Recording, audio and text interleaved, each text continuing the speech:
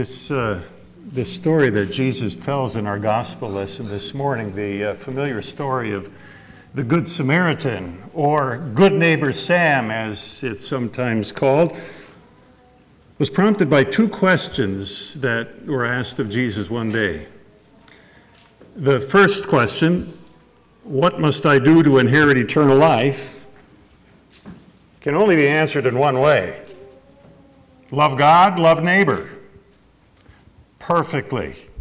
In other words, keep the entirety of God's law perfectly. Well, easier said than done. Then, as often happens when these kinds of spiritual conversations arise, the legal expert who asked the question asks a second question. He wants to talk about this matter of loving neighbor, discuss it further, argue the merits of his own theological position, maybe. He figures the longer he talks, the longer he sits around rationalizing and theorizing, then the less he'll have to do. The more he argues, the more concessions he might be able to get from Jesus about the limits of loving neighbor. And the more he thus justifies his own charitable inactivity, the better he feels. And so he asks, who is my neighbor? Jesus. Who really is it that I must love? And to answer that question, Jesus tells the well-known story. You know, when it gets down to it, we've all got different ideas of who my neighbor is. Geography often determines the answer. Only those who live around us are our neighbors. Others who live elsewhere, that's the responsibility of other people. And so, genocide in Africa, war in the Ukraine, racial hatred and gun violence in large city America, even floods and tornadoes in nearby Minnesota communities quickly become yesterday's news. Out of sight, out of mind. Somebody else will lend a hand. Somebody else will give. Somebody else will pray. And then again, it's also true that we let things like social status and popularity, money, friendships determine the answer. Neighbors are those who are easy to love, easy to be neighbor to. Yeah, you may have noticed that when we are the ones who are in trouble or are in need, then suddenly we think that everyone who has more than we do is our neighbor and is obliged to help. In Jesus' story, look at it from the perspective of this man left for dead on the side of the road. Of course, he would think that anybody who passes by should be his neighbor who would lend a hand. If you've ever had car trouble and been stranded on the side of the road, you know the feelings of frustration and even bitterness, how unneighborly people who just drive by appear to be. You're the victim here. I mean, the one who fell among robbers. Earlier this summer, I was tackling a home improvement project that required some carpentry tools and the skills to use them. Suddenly, anybody with that kind of equipment and ability became my neighbor. Fortunately, I have a son-in-law who is that kind of neighbor and who helped me out. But you know, when you're on the receiving end of help, everyone is your neighbor. But looking at it from the other side, when you are on the giving side of help, how easy it is to see things differently, to think, well, other people's troubles, that's their own problem. I've got my own life to take care of. My own family to provide for, my own job to protect. And it's then when I'm asked to be a neighbor that I'll find excuses. You know, how hard I've had it, or how nobody really helped me, how much I've already done for others, how I can't do it all, how those folks are going to have to learn to help themselves.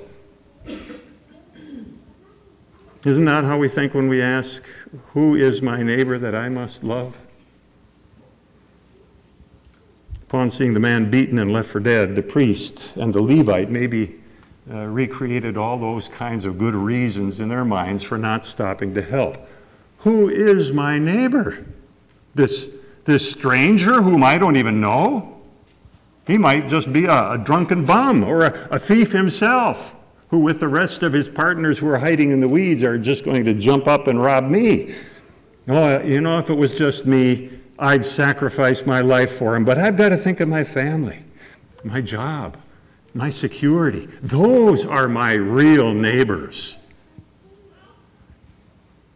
Passing by on the other side must have caused these religious men a twinge of guilt. But the saving thought presented itself at just the right time and got them off the hook. Who, after all, is my neighbor? 2 months ago, the congregations of our Minnesota North District Lutheran Church Missouri Synod gathered in convention in Brainerd. Every 3 years they do this. And once again, many important matters were discussed, decided. After all, our church is firmly committed to the truth of God's Word. We know what needs to be taught and believed. We even know what needs to be done. Where we as a church, though, and as individuals often fall short, is when it comes time to do. Like the legal expert who came to Jesus, we find it easy to talk about our faith in convention halls and in churches, in here. But then we find it not so easy to put it into practice out there in the world. We'll maybe pass lofty resolutions about our concern for human needs, about the life of the unborn, about the dangers of secular society, the need to get the gospel out, the need for money and other resources to accomplish these things. If you've ever been to a convention, you know how much talking goes on. But what good is all the talk if we don't finally, in the words of Jesus, do this? As long as you can talk and discuss and reason, as good and necessary as those things are, you don't have the time to do.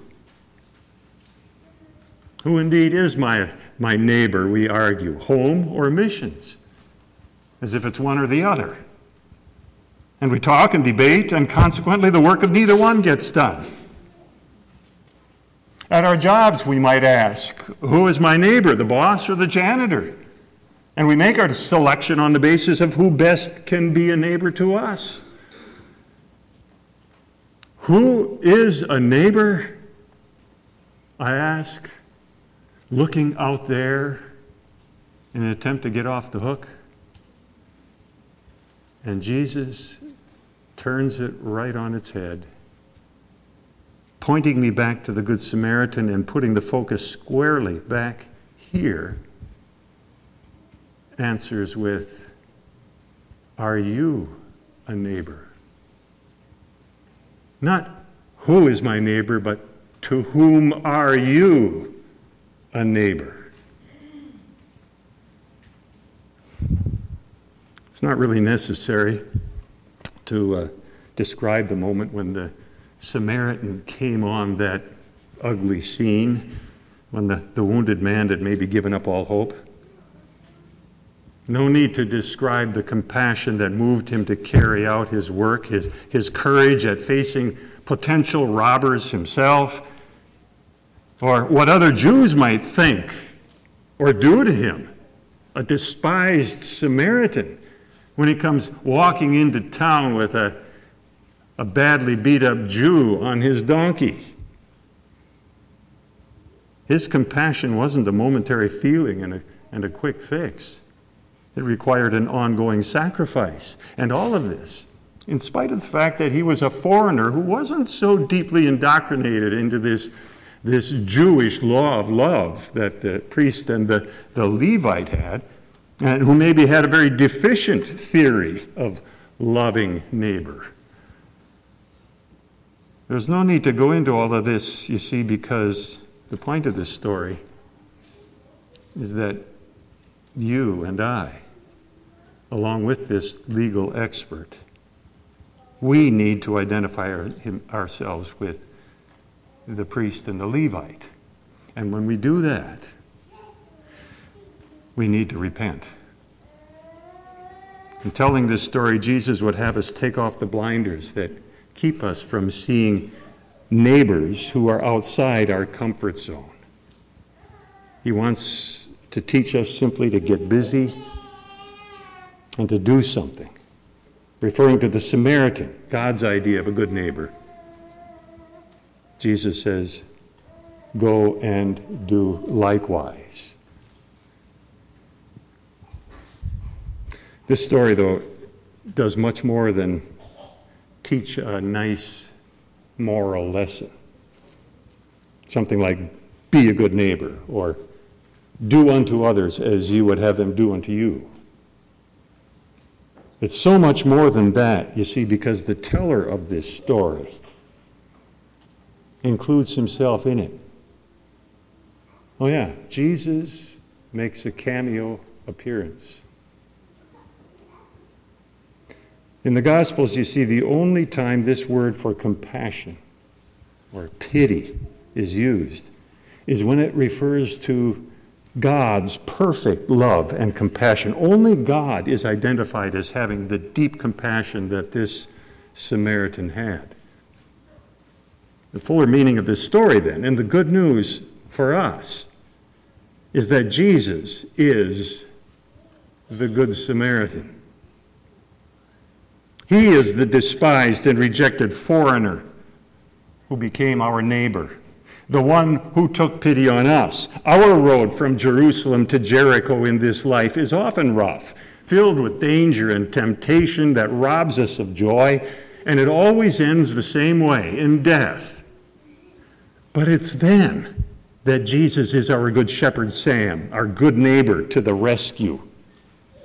He took on flesh and blood to become one of us. He faced the robber, the gang of sin, death, and devil. And he won that victory. That gang struck him down on a cross, so Jesus knows death, because he is death's victor, rising from the dead, in order that he might carry us through that dark valley to the other side. Jesus, then, is the answer to the first question, what must I do to inherit eternal life? He kept the law of love perfectly for us, and now he gives us eternal life.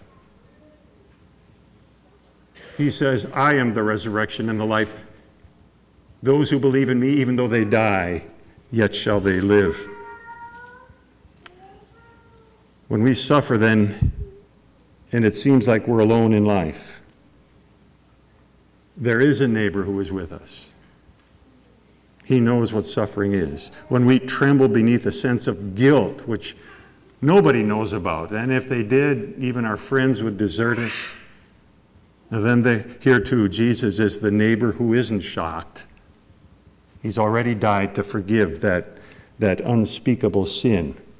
Throughout the uncertainties of life, like a good neighbor, Jesus is there. That's the good news that enables us to go and do likewise. Now it becomes a delight to serve the least of Jesus' brothers, knowing it is him that we are serving. Indeed, now, you see, the tables are turned. When we help, feed, clothe, visit the least of Jesus' brothers, we're doing it for him. The one who was our greatest neighbor now becomes the one to whom we are neighbor. Savior, neighbor Jesus, becomes needy neighbor Jesus. And who could refuse such a neighbor? The Apostle John writes, "Little children, let us not love with word or with tongue, but in deed and truth." After all, the Good Samaritan would say, that's what neighbors are for. Go forth then, good neighbor, and live in that love. And the peace of Christ be with you. Amen.